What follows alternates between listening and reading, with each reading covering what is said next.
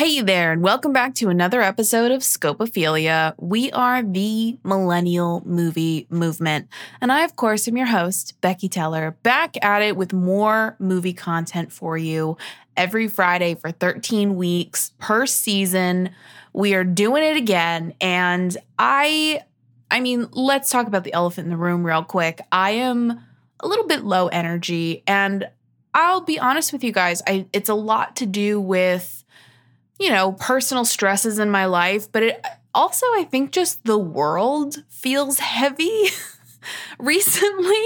And I just, between everything that's going on in the news right now, and part of me is angry, with the recent shooting at a grocery store and everything going on with Roe v. Wade. And it just kind of feels like there's a lot to be upset about, and a lot to be angry about. And I think it's definitely taking its toll on me over here. And I was going to wait to put out this interview, but I think now is a good time. And I mean that for a couple different reasons. First and foremost, we have Benmio McCrea on the show, who is an incredibly talented actor and producer. But not only that, but we are talking about a Spike Lee joint. Now, I'll be honest, it was my first ever Spike Lee film. And I do recognize, especially after going through my film education, that I have a certain perspective that I view cinema through, which is different than, for example, the African-American perspective. And so in looking at Black cinema, I am very aware of the fact that I am viewing it with a certain amount of privilege and a certain amount of non-understanding of certain, kind of racial problems that I haven't had to go through. And so keeping that in mind, we are talking about Do the Right Thing, first and foremost. And I think this film is so raw and delicate and really beautiful and gritty all at the same time. I think it's so masterfully done. And it was made in 1989. And I thought to myself, wow, this was ahead of its time, but it's not. And the themes in this film are still prevalent today, unfortunately, for some of the aspects. And for some of the aspects, is wonderful, a sense of community. And, those elements I think are really beautiful that they stay true to, I think, now.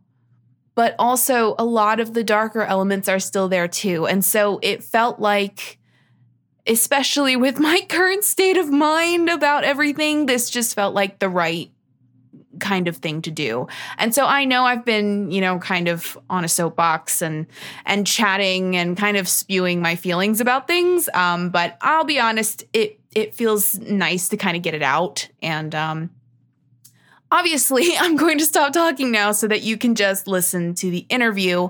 But I hope that maybe, you were feeling the same way too. And maybe it feels a little bit better to know that somebody else is feeling that way. I don't know. But anyway, without further ado, my interview with Benmio McCrea about his favorite film, Do the Right Thing. Enjoy. Scopophilia. It's the newest thing to hit the market. Defined as deriving aesthetic pleasure from looking at something, it's the new craze sweeping the nation. Taken in large doses, side effects can include an addictive nature to have more film content. If this increase occurs, consult no one and keep listening.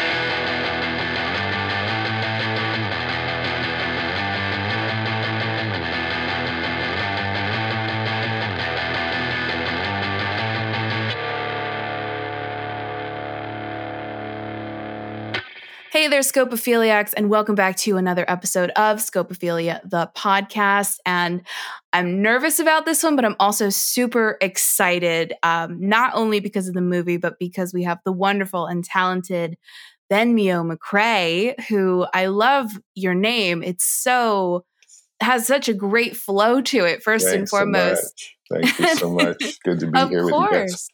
Absolutely. We're happy to have you here. And so, first and foremost, how are you doing? How are you feeling? How's the weather?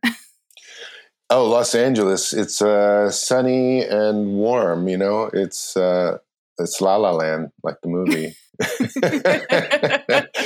LA is always pretty consistently nice. I miss my East Coast digs, and I miss the East Coast energy and flair of being in New York. I grew up in Philly. Oh, okay. So, I'm a Philly kid, and, I guess my heart's always with the East Coast, but I love the West Coast. It has its plenty of pros to relish in. Yeah, for sure. For sure. And so for people who maybe aren't familiar with your name or it's not clicking for them, tell us a little bit about, what you do and, all of the good things that you're involved in. Benmio, McCrea. Benmio is a Hebrew Spanish name. Ben in Hebrew means son, and mio in Spanish means my. So my son. My mother came up with that combination. And I didn't like it as a kid so much growing up because you got teased a lot, but I've grown into it and grown to love it. I'm glad to have that name. I'm an actor, a filmmaker, a husband, a father. I love film. I love working in and on films. I started out as an actor. I went to a performing arts high school in Philadelphia, Kappa, Creative and Performing Arts in Philly. Is very much like the Fame School in New York, our own Philly version. Right. And we have a lot. I mean, we have a lot of alumni, famous alumni. So a lot of talent has come out of the school, and that was my kind of orientation into the business as an actor, and also early on as a dancer. When I first started out, I did a lot of dancing, had a ballet scholarship with a couple of different companies. That foundation led me to go to school at Syracuse. I was in the musical theater program with classmates such as Vanessa Williams and the writer Aaron Sorkin. Oh, wow. They were contemporaries. So we were all in dance tights together back in the day. So it was that was, man, that's going way back. I can almost hardly remember back then. It's like 80s, early 80s when I went to college. But Syracuse was an amazing school, particularly that program, because it was, one of the more famous, one of the known schools. It's like going to any of the league schools, but it was a known school that just had a strong education, both theatrically and musically and in dance, and you get to combine all that into a great program. So I was happy to go there. And that's kind of where it all started. I got my equity card while I was still in college. Amazing. Yeah. I was very lucky. I was in a play called The Tooth of Crime by Sam Shepard, and that went from Syracuse stage to New York off Broadway, and that was my start. Wow, that's amazing. Yeah. So it's been an interesting number of years, with a lot of twists and turns. I started off acting in New York, living in Hell's Kitchen, pounding the pavement, trying to get acting work, waiting tables, all of that. Typical actor history. And, I got some bit parts here and there. Television didn't quite happen as quickly as I wanted to. And then eventually I kind of morphed into filmmaking, which we're going to talk about this film, Do the Right Thing, which happened, late 80s, 89. So this, I went to NYU Film through their intensive program, very much on the notion that Spike had gone to NYU. um, but even that was seeing do the right thing was before film was even a thought in my mind. It was a film that kind of exploded, I think, in the consciousness of a lot of African American moviegoers, because it allowed you to explore Black life in a way that was real, and it wasn't stereotypical, and it dealt with real issues, and it showed Black love, and it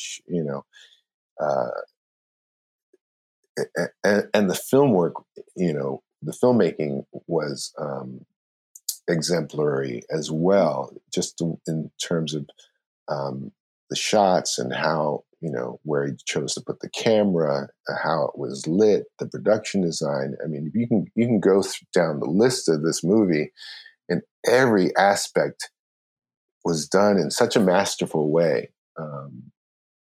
That's what I love about it. And if without Spike, there's no Spike, there's no Ryan Coogler, there's no, all of the filmmakers that have come after Spike, really owe, I think, Spike a lot, in terms of no, absolutely, the path that he has blazed and the minds that he has fired up, Oh, absolutely. And I mean, that was kind of, the first question that I had was, why this film as opposed to any other film that you could choose? Because, and I think one of the things that you're saying is like, it's, masterful, and it's kind of like being a fly on the wall in the neighborhood without feeling intrusive, which I think is really kind of lovely. Yeah. He really captured, I mean, I want to say he captured the time, but he captured life in such a real way. And this movie is as relevant now as it ever has been. Oh my gosh! Sadly, it's like not much has really changed. You can go back before the movie. Nothing has really changed. Right. In this country all that much. Politically, and in terms of police violence and all that, and in terms of racial tensions, it's an ever constant tension. I think that lies underneath everything in the fabric of our country, right? So, oh yeah. But in terms of why this is such an important film, to me it was important because it was just in terms it shifted my focus, or it made this came along. This was Spike. Was at the beginning of the independent film movement. We talk about Tarantino or Clerks, or you can go down the list of all the early independent films, and writer directors, having a voice. Oh yeah. And Spike's voice was just so loud and clear, Oh yeah. But it's important to me because it really did open my mind to the possibility of filmmaking. So I think there's a lot of filmmakers probably who've seen Spike's work that probably previously had not even thought about film, and say, "Oh, you could see Spike. Yeah. You saw Spike do it. Well, if Spike can do it, then obviously, right? I can do it, right?" Or it gives you the seed to kind of grow from. No, absolutely. And I mean, so let's also talk about like the film itself. What is kind of for people who haven't seen it, because I'll be honest, it was my first time seeing a Spike Lee in general, which is nuts to me in general. But for people who haven't necessarily seen Do the Right Thing, what would you say is kind of like the shortest synopsis that you could give about this movie, which feels like a big task now that I'm really thinking about it? Well, it takes place on the hottest day of the year. Things tend to kind of happen when things get hot. And it's about the racial tension, the underlying racial tension in a Black neighborhood, Brooklyn neighborhood, between, I was going to say, Italian American. But if you see the behind the scenes documentary about the making of this movie, Danny Aiello always calls himself an American Italian. He puts Right. he puts the American first. But it's about the underlying tensions between the residents of a Black Brooklyn neighborhood and the owners of an Italian pizza parlor on the hottest day of the year, and how things spiral kind of out of control and into violence and tragedy, ultimately. Yeah. No, for sure. And I mean, I think that's a very beautiful way of putting it, because it does have so many other deep layers involved with everything that comes with that on top of it. But it's also, it has these really lovely, like, familial moments and like a little bit of comedy, but it also like really punches you in the gut by the end of like what it's really trying to say.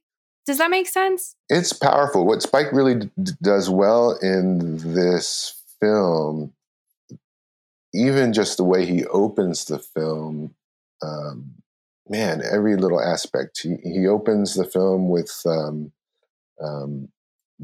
Black national anthem, and that goes into Public Enemy. The Public Enemy is kind of like an ongoing thematic musical thread throughout the film that always kind of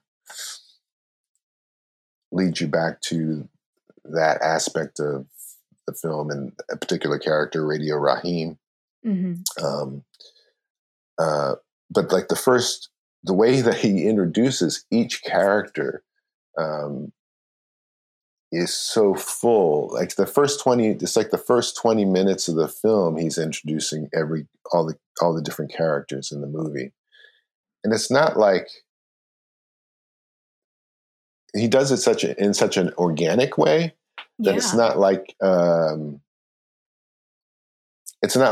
it's done in exposition, like where you're talking and this is so and so and this is so and so. Right. It's you're seeing the way that these people, these characters, live and breathe in their day to day, and it just happens so organically in that first 20 minutes. Usually, the first 10 minutes of the film, you're like, if you think about film structure or whatever, Mm-hmm. you're getting like the premise and how you get into this film. The way Spike it takes the first 20 minutes or so to kind of just introduce you to the world is really beautiful. Yeah. No, absolutely. I mean, and you're right. There's something really beautiful about like the cinematography in this film, where it's a lot of like these kind of like rolling shots, and like the camera is moving but in a very like, not necessarily like a handheld feel, but like we're just observers in this neighborhood, and like the neighborhood is almost a character in itself throughout the piece. Totally. I mean, Ernest Dickerson, his cinematography is incredible. Ernest is now a director, but all his early work was with Spike. Do the Right Thing, Malcolm X, and the list goes on. Ernest is a master with light, and then so many of the shots. Spike has a particular way of framing things that is kind of different than other filmmakers. And so there's a lot of these close-ups in the way he does his montages. It's just it's like a heightened reality. I'd want to say, it's real. The overall situation in the film is very real, but there's a heightened reality to a Spike Lee movie. Well, particularly this one, in the way that it's constructed. No, for sure. And I mean, there's definitely, and it is interesting because so you have like the neighborhood who kind of forms like an initial character. And then there's also dozens of characters that we are immediately introduced to. And sometimes you kind of lose track of like, I don't necessarily remember their name, but like you know them immediately and you remember them throughout the rest of the time that you're watching this film. And it's like, obviously you have like your main players, which are like Mookie and Sal and his kids and, mother, sister and the mayor. So like you have like kind of a baseline of like, okay, I know these people are people that I'm going to pay attention to closely. Like they're the main players, but the whole neighborhood kind of ends up being main players in the story too. You know what I mean? Like, absolutely. Yeah. I didn't realize that they had constructed a lot of the sets in the movie. Right. Everything looks so believable and real.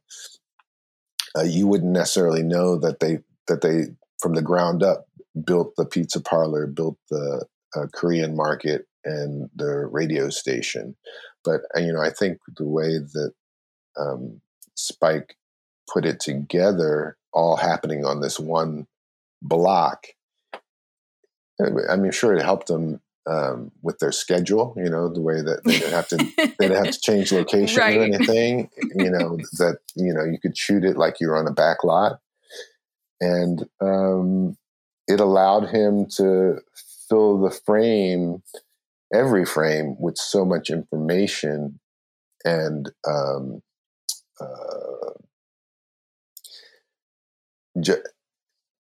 want to say it allowed him to strengthen each frame by having all of these characters that lived on the block in every frame. So it was like, I want to say it's like Big Brother, but you really, Yeah, it's immersive. Yeah, totally immersed in that world. Yeah. And so you're talking about all the different characters. I mean, the way that Spike put it together is, and it's probably different if you live in Middle America or whatever. But if you lived in a major city like New York or Philly or Chicago, any of the major cities, and you see these characters, the guys that are hanging out in the corner or the Korean market. Every place has a pizza parlor. Yeah. I would say there's and it's not necessarily stereotypes, but you're seeing the type of people that you would normally encounter in your daily life, right? Yeah. No, for sure. And so it gives you I think gives the film a framework from which to kind of go from. But what I love about the film is it allowed, us Black folks to see representations of ourselves in ways that had not really happened before that time in the telling of. I mean, very rarely do we get to see ourselves in a realistic light like that, and so. That relationship between the mayor and mother sister, sometimes cantankerous, but very tender underneath. And the mayor has lived through hurt and disappointments, and so has mother sister, and there's that. Divide between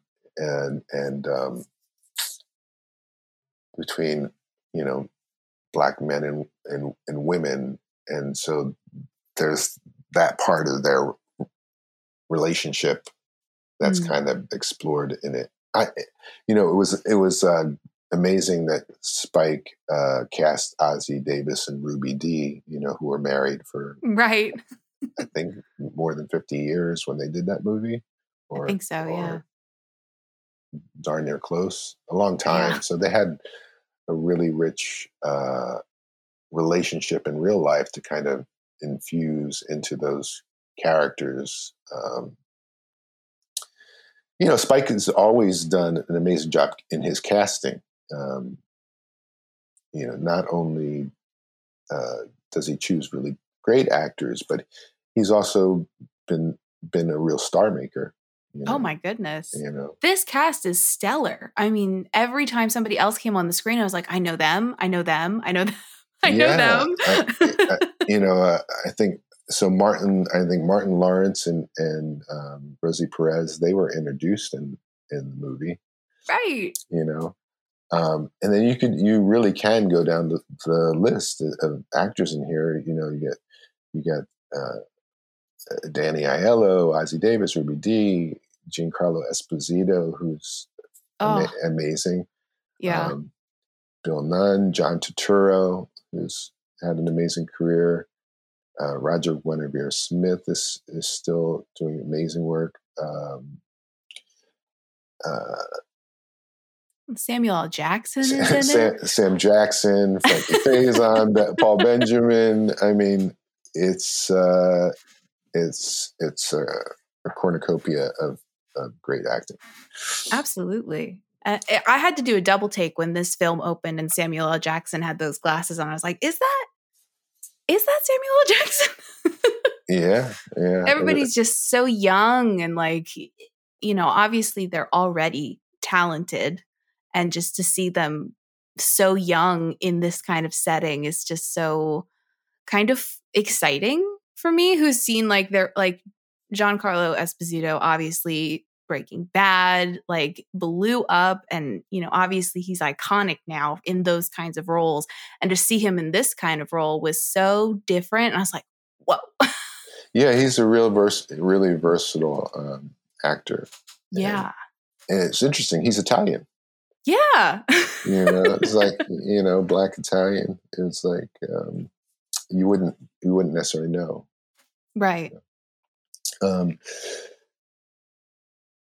What else? I'm trying to think of my next point here. Another thing I liked about the movie, Spike got his whole family involved. Really? Yeah. His father did the score. Bill Lee did the score. Oh, wow. And of course, his sister Joa is in it, playing his sister in the movie. Right. So that's a really cool thing about the movie too, is that he involved his whole family. Yeah. I think it kind of ties into what the film does with the characters on the block, because they kind of act like a family a little bit in some aspects, and then in other aspects they're just tense with each other, depending on your ethnicity, which really kind of plays a major factor in terms of how these characters interact with each other. And I did want to ask you in terms of the language that's used in this movie, for example, because it's very Oh, well, yeah. I mean, obviously the use of the N-word in this film is crazy, but also in terms of the dialogue feels very natural. Oh, totally. Yeah. Totally. These are real characters, Oh yeah.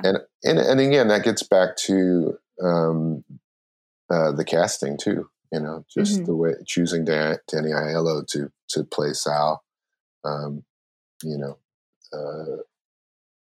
Obviously there's a lot of Sal in Danny Aiello, yeah. And New York is New York. You have when you're picking actors that are from, and a lot of them are, from New York, you're going to get that some of that organically. But I have to say, Spike wrote an amazing script. Oh yeah. Because all of that is on the page.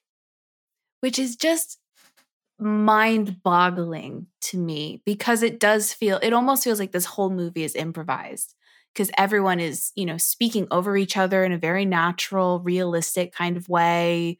But then on top of it, to think that like he wrote the script in 2 weeks, like there are words on paper that you can go back and see for this movie. He got a download. Oh man, it must have been, it was divinely for sure. intervention. No, 100%. And so, when the mind meets the muse like that, and it just comes to life. He had great collaborators to kind of help flesh out that vision. But he has a strong and has always had a very strong vision about how he sees his films. And I was fortunate enough to work with him directly on one of his movies. Really? How was it? Was it amazing? So I worked on Summer of Sam with him. Yeah. I was a location scout on that movie. So I found, I think, most of the major locations in that movie, but it was great to be on set with him and riding around in the van and, yeah. Well, and working with them a lot. Yeah. I mean, did you get to kind of see like him doing like directing and stuff? And absolutely. Like, yeah. How was that? Absolutely. Like, what was that energy like? Tell me about it. Well, I said he has a very strong viewpoint, and he's fluid. Yeah. He's fluid, but he's at the same time he's very specific about what he wants. So it's interesting. Ellen Kuras was the cinematographer on that particular film.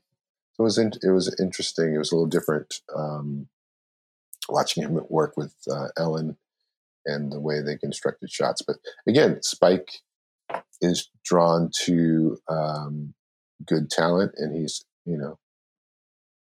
definitely has an eye. He has an eye, and they did some really amazing work on that movie as well. And I'm just happy that I got to participate in at least one of his projects. Yeah, for sure. So let me go ahead. No, go ahead. Oh, I was just going to say, I mean, this is, and I kind of prefaced this before we started of like, I'm a white woman. I will never necessarily understand this experience. Like as an African-American person, I will never know that. And so coming into this movie, I was a little frightened in terms of how do I speak about this in a way, and how do I understand this film in a way that helps me relate to it. Maybe that's not the right way of speaking to it. But in terms of the content of this film, I was so interested to kind of hear you speak about it in a way that maybe I would be able to understand it more. Because there are some times when I was watching this film that I felt a little conflicted, but also trying to see, both sides of things and like be very open-minded in terms of the content. I don't know. It feels like a very big discussion. It can be. I think he does. I think Spike does a great job at showing all sides of it. Yeah. I think you do get to go inside each of the families. You get to go inside Mookie's relationship with Tina, and you see him with his son, and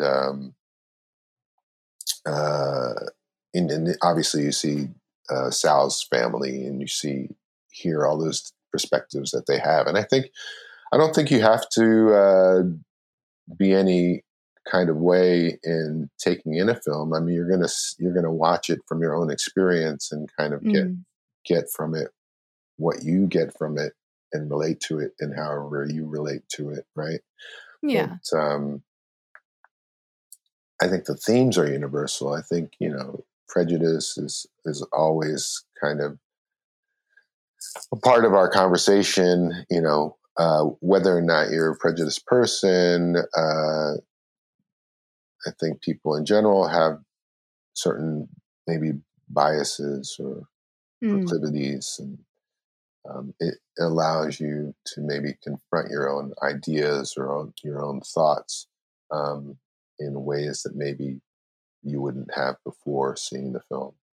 Yeah, no, for sure. I definitely felt like, and I try to be a very open-minded person in, you know, and putting out love. Like, I don't, you know what I mean? Like, I don't want to be that person. And like, there's a lot of like racism and prejudice in this country, and I do not want to be a part of that necessarily. But I did find myself kind of confronting different aspects of this movie in different ways, which I found very interesting just from my Such own. as, Well, like Sal's Pizza. Like Sal himself as a character, I understand wanting your business to thrive and feeling like you've kind of made a home in this neighborhood, even if it's with, you know, different people from your own home neighborhood. But I also understand why like Bugging Out is really, you know, offended by the fact that there aren't African American people on the Wall of Fame when he owns a pizza place in a predominantly African American neighborhood. yeah. So like, Well, you know how yeah, Sal's been there, you know, throughout a long period of time. So the yeah, neighborhood has changed, you know, and that's the thing about um, uh, the changing face of neighborhoods. You know, Harlem, you know, itself used to be white, then it went black, and now hmm, it's kind of the new Upper West Side. It's like yeah, it's you know the cycle of gentrification um, is always seemingly the same. mm, Um, where you talk about white flight, and you know that's happened in a lot of the major cities, like so center cities, where whatever city you're in, whether it's Philadelphia or Chicago, you'll go New York, you'll go through these periods where um, you know whites will go out to the suburbs, then the cities, you know, will become you know ethnically dominated, and then at a certain point, you know, artists will come in, and you hmm, know there'll be lofts or um, art galleries or whatever, and then it become hip, and then it becomes the place to go back to, and then so then it's the cycle reverses. You know, uh, ethnic majorities that are living in the cities will be forced out, and then the whites come back in. It's just you know that's a part of the cycle. You know the other aspect of this movie, which you know sadly again is ever too salient, is you know just you know police violence and yeah, you know you know this film I think is he um, you know dedicates it to Michael Griffiths and you know Michael Stewart. mm, Uh, um, it's like the Howard Beach incident in New York uh, was a big part of I think Spike's mindset when he was writing this, and then also um, you know that incident was revolved around violence around a pizza parlor, um, right, and and so you know Spike took parts of reality and infused it into the film, and that reality is still with us today. We're still yeah, facing all of the same issues and all the same problems. Uh, you know, right up, you know, to George Floyd and how that exploded on a national scale. Uh, you know, the Howard Beach incident kind of being the linchpin to this story and how things exploded on the one block in a pizza parlor, and then you know you have George Floyd doing the same thing, but on a national yeah. level, um, where you know there's just a breakdown. Yeah. Um, it's a testament to how well Spike has told the film, but it's also um, a shame that we're still facing the same things. Yeah. And I was thinking about that too, like, especially towards the end, when a new day kind of comes up of, he's kind of distilled this element of our society into this picture. And I kept thinking like, wow, this was so like ahead of its time. And it's like, it wasn't, which is kind of the heartbreaking thing of like, that was still there. It's not like he was saying, oh, this could be a problem in the future. It was a problem at the time, which is another thing to kind of be like, oh, damn, like, how is it still like this? And how is it that this is still so prevalent in today? And you're right, like it's the George Floyd situation, but on a national scale. It just makes me angry and like I don't know what to do about that. And I don't know. I feel like having these conversations and like bringing up this movie again is kind of a good place to start for me anyway, in my experience. Yeah, well, anyone who hasn't seen this movie, I think, should see it. And Yeah. you know, I know you referenced or had asked, what's my favorite part about this film? Yeah. Or that's a question that you asked your guests a lot, is like, what's your favorite part of the movie? And Yeah. I'd have to say, like, it'd be similar to being a parent, like saying, what's your favorite child? It's like, I don't, there's so many amazing aspects of this movie, and it's hard to take any one and pull it out. It's like all the ingredients are mixed so perfectly that you would miss Right. something, if a frame wasn't there, Yeah. but I do like the way that he has constructed the story, and again, given voice to the Black experience overall. I love the relationship between um, the mayor and mother sister, and seeing uh,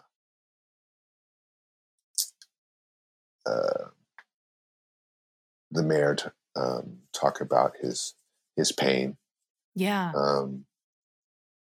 Or his hurts, and say, he has a monologue where he talks about his, you don't know me if you don't know my pain, you don't know my hurts and stuff, that then you Yeah. don't really know me. Um, Spike, like you said, it's all on the page, and so it's like, Crazy. How it's so natural, but also scripted. My mind can't wrap itself around that of how like perfectly balanced this script is. yeah, and and it's not done in an it's not written in an overly obvious way. Just the way that some of the dialogue happens as is foreboding to what happens much later in different Yeah. scenes in different ways.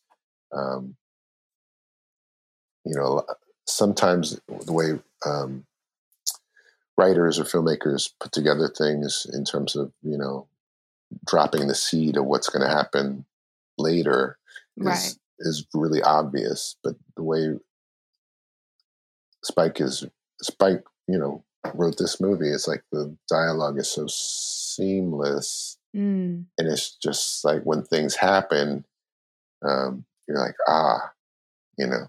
I don't know. I'm Yeah. trying to see if I I don't know if I have an example of that, but uh,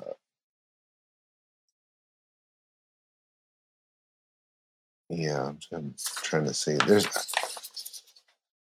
I know that's one of the things I've always thought, the way that he was able to foretell things in the action that was like almost like a double entendre the way it was written, you know. Yeah. Um,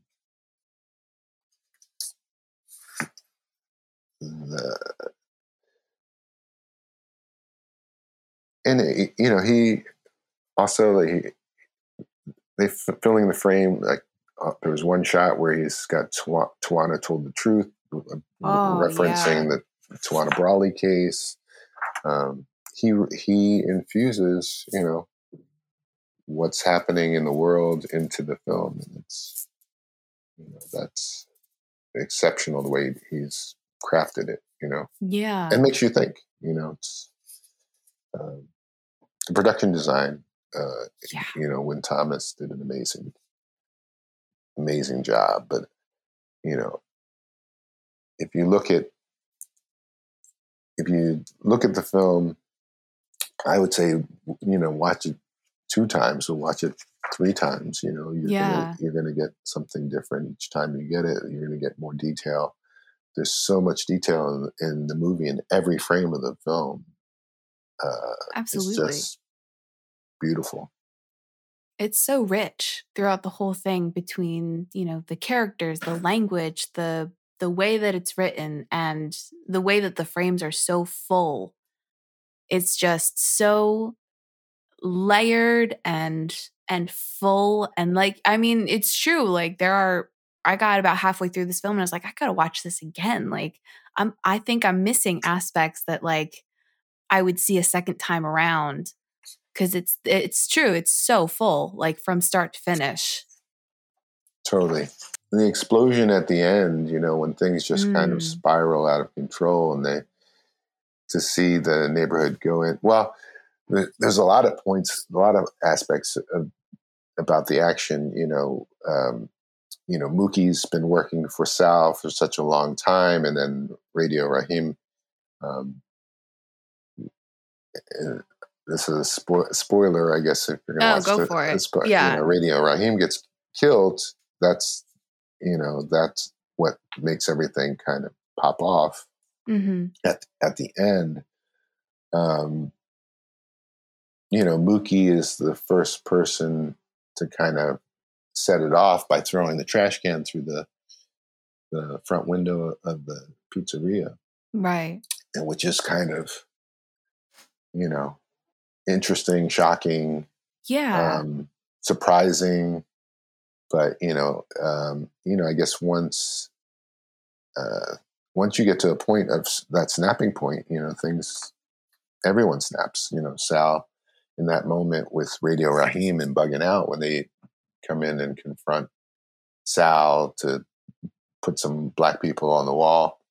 Yeah. And Sal ends up losing it and smashes the Radio Raheem's radio. And there's that moment like, oh shit, what, you know, there was a long pregnant moment of like, oh shit, what's going to happen? Everybody's kind of like shocked, and then that was the match that lit the gasoline, so to speak. Yeah. And everything just went out of control from there.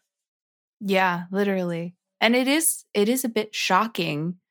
I mean, it's very shocking that, you know, it does bubble over in that way. And then there's all this kind of chaos and destruction. And, you know, obviously with Radio Raheem, like that whole thing could have been avoided, and you're angry and it's chaotic and you feel all these things.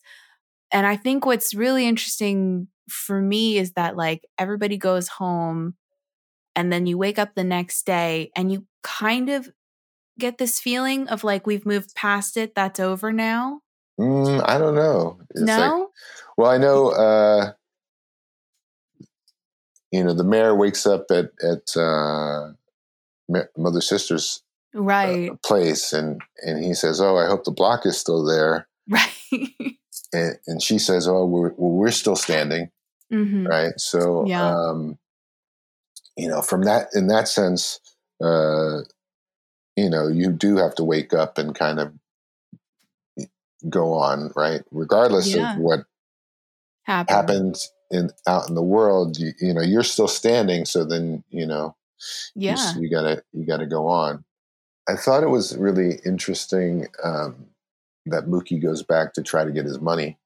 Yeah. After he's broken the window and everything. Yeah, I was too. You know, that's kind of bold on his part. A little bit. Yeah. Yeah. Just the idea of like, you know, after everything that's happened and being the first person to kind of throw the punch at this establishment and then being like, oh, well, I have to go get, you know, my pay from the week. He said he was going to pay me and then he never did. In my mind, I'd be like, that money is burnt. That money is gone. Yeah. Like, well, Sal says, you know, that'll not even begin to pay for the window you broke. Right. You know. But, you know, it's just the way that Spike constructs the story. It allows it to unfold in other ways. And Sal gets that monologue talking about how he built that place with, it's not about money. It's about, you know, history and the fact that he used his own hands to build every aspect of that pizzeria. You know, it's interesting. You don't see Sal as being racist throughout the film. You see him kind of being more open and tolerant. Yeah. You know, he has an affection for Mookie's sister, innocent affection, you know. Right. He just likes her, but everyone else, there's this one long shot of, in slow motion, of Mookie and Pino, Sal's son, watching Sal talk to Mookie's sister in like, what the hell is going on here, you know, and Mookie takes her out to kind of say, you know, you don't come back here. I don't like the way he's looking at you. And Sal's like, what are you thinking? You know? Right. He's just, you know, he just likes her as a person. But it, you know, that allows you to kind of see all of the complexities of race and relationship and, you know. I think that's what makes it a little heartbreaking that Sal's burns down too, is that Sal has said in the movie, like, these people have never done anything to me. They've, you know, they buy my pizza every single day. I have fed these people for 25 years and like that makes me so proud. And then for this huge explosion to happen at the end because he also has like come to the end of his rope in some way. He loses it. He snaps and he uses the N-word. Yeah, which is really like heartbreaking. Like, no, Sal, don't do it. Yeah. So you know, that's the thing. It's everybody gets to a breaking point, and if you get to that point of no return, then you know bad things happen. Yeah, I mean, it's a lot. It's a lot to pack into a movie and also have it be visually stunning, like. And also have it be like culturally relevant for such a long time, both fortunately and unfortunately. Like, you know, like, does that make sense? Does that make sense? That sounds terrible. It's a lot to pack into a movie and it's a lot to unpack. Yes, absolutely. There's a lot of information to unpack in that. Absolutely. But, you know, Radio Raheem, you know, has that monologue where he talks about the two hands, like love and hate, the rings that are on his two hands and the battle between the two. And, you know, the end of his monologue, he talks about hate being KO'd by love. Yeah. Right. But that's the thing about this film. And even from the opening of the movie, it's like you're dealing with the issues of violence and nonviolence. You know, Martin Luther King versus Malcolm X. Yes, Malcolm X. And you know, there's almost two endings to the movie too, because after that, after the riot at the pizza parlor, Smiley goes in and he puts thumbtacks the picture of Martin and Malcolm up on the wall, and that's like you almost think that's the end of the movie. That's okay. That's they finally got Yeah. their person on the wall, but then basically you get the epilogue after that with seeing what happened in the neighborhood, and you're seeing the mayor, mother, sister, Sal, and Mookie the morning after. Yeah. And then that's the reality of moving on. It's like Life goes on. cleaning up, moving on, and trying to get back to life. Yeah. So good. It's an amazing movie. Absolutely. It's an And amazing so movie. Complex. Yeah. Oh man. In terms of a story, but then also just as a filmmaker, and as a film that's not only stands the test of time, but it's in the Library of Congress. Yeah. I mean, well it's deserving of. Well, I know we're kind of getting close to the end of our time together, and I feel like fun. I didn't know what I was going to really say. I know, I've never thought about the movie in a critical way, the way that we get to talk about it now. Yeah. It's hard to organize my thoughts about it. For sure. But it's I think, in the landscape of film, it's one of the biggies. Yeah, I'd say so. Yep. Yeah. Like between cultural importance and just overall filmmaking in general, it feels like I just can't believe that I haven't seen this movie sooner in all of my education. Like that feels like the worst. Like I should have seen this movie like 5 years ago. And Spike teaches at NYU now. As can you imagine being a student and actually having him as a professor? Oh my gosh. Yeah. I would lose it. Oh my gosh. I mean, those are some privileged kids. Oh my gosh. So privileged. I wish. Yeah. Enjoy it. Enjoy it, kids. Yeah. Learn from the master. Absolutely. I mean, so where can we find you? What are you doing next? Do you have anything coming up that we should be looking out for? I have some roles on Sony Pictures and Amazon series that is coming out. I can't mention yet. Okay. But if you go to my website, benmio.com, you can kind of keep up with me there. Wonderful. And, I'm always looking for the next great project. So if anybody is looking for an actor, I'm up for a good challenge always. You heard it here first, folks. Exactly.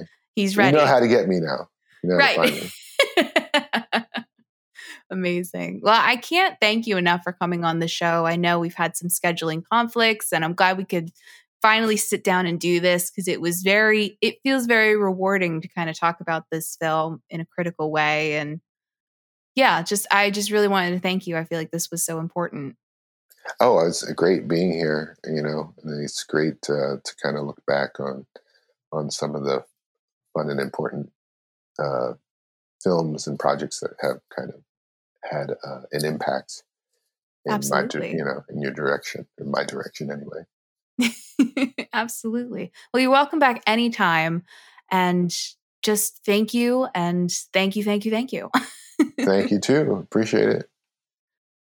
Another huge thank you to Benmio McCrea for coming on the show and talking about one of his favorite films, Do the Right Thing, which is, of course, a Spike Lee joint. And I could not think of any other film to do this week, especially, like I said, with how I've been feeling. And honestly, even just listening back to the interview, I feel like it's so important in these times that we, remember movies like this and remember that, things do need to change, and that having discussions like this and also having discussions with those around us are so important. And I could not thank Benmio enough for coming on the show and being able to speak in such a critical way. And he speaks in such a lovely way about this film. And I could have just leaned back and just listened to him speak about this film because it was just